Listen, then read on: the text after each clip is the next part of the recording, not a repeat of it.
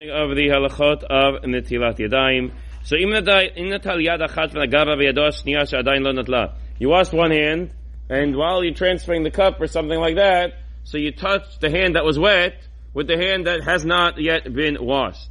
So then lo ilan netilah zol, the netilah didn't work because you've now undone it. You washed one hand, but now you touch that hand with the dry hand, with the hand that hasn't been washed yet, and that's not good. You have to dry it off and wash again. If you already made the bracha, unclear how you pulled this off, but okay. You told bli bracha. You should do netilat yadayim again without a bracha. However, why do you have to dry it off? Because that water is now, meaning, so why do you have to dry off the first hand? So it's relevant. He doesn't address it here, but I'm assuming that the same halacha applies in the next din. So let's learn the next din, and I think it answers both questions.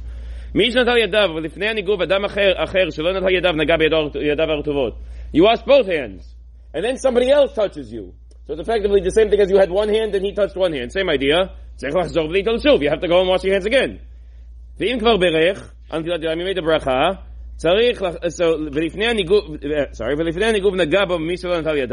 And we dry our hands after the bracha, so someone touched you. You should wash your hands again without a bracha. However, just 1 minute.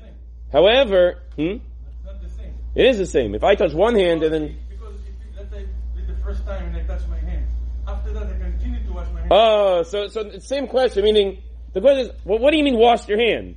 What does it mean, wash your hands? So, because ve'im, shafach al kol yad revi'it bavat achat.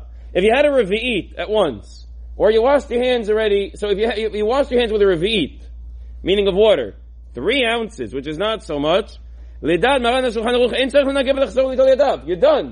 It's over. Why? Because the water on your hands is not becoming tameh again. The water can't become tameh, and therefore you don't have to wash your hands again.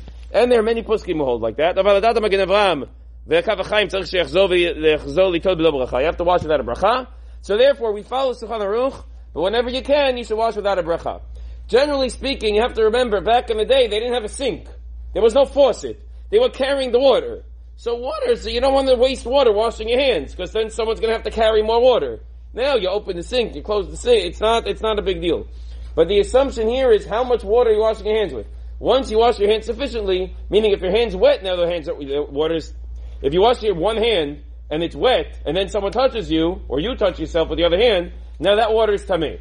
So okay, if you have to wash that water off first, and then wash twice. So we have the minhag of washing 3 times. Since we have the minhag of washing 3 times, you're right. You wouldn't have to dry it and then wash twice. You could just wash 3 times.